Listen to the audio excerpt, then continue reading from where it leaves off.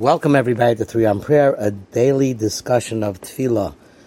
We said yesterday, Haluka Kitov Zamra Elokeinu.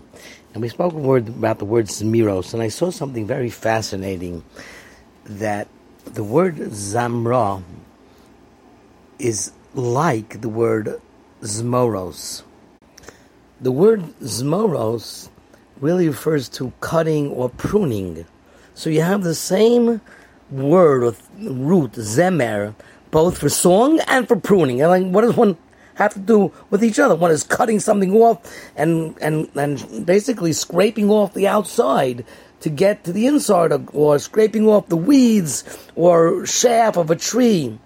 But the truth is, says the Rab Zundel Kreuzer in his wonderful Sefer Orach Chama, that sometimes in order to get to the root of something, you need to soften it up or to peel away the chitzonis with zmiros. So zmiros are representative of the removal of the thorns that surround the tree, and they are the mechitza, the separation, the differential between Klal Yisrael and the Rebbeinu Shalom. And that's the end of the pasuk.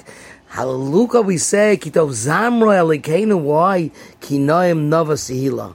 When is it Noam Zmira? When you have a beautiful thing in the middle that you want to get to. So Kitov Zamra, it's very good to mezamer, to get to the Noam Nava Sihila.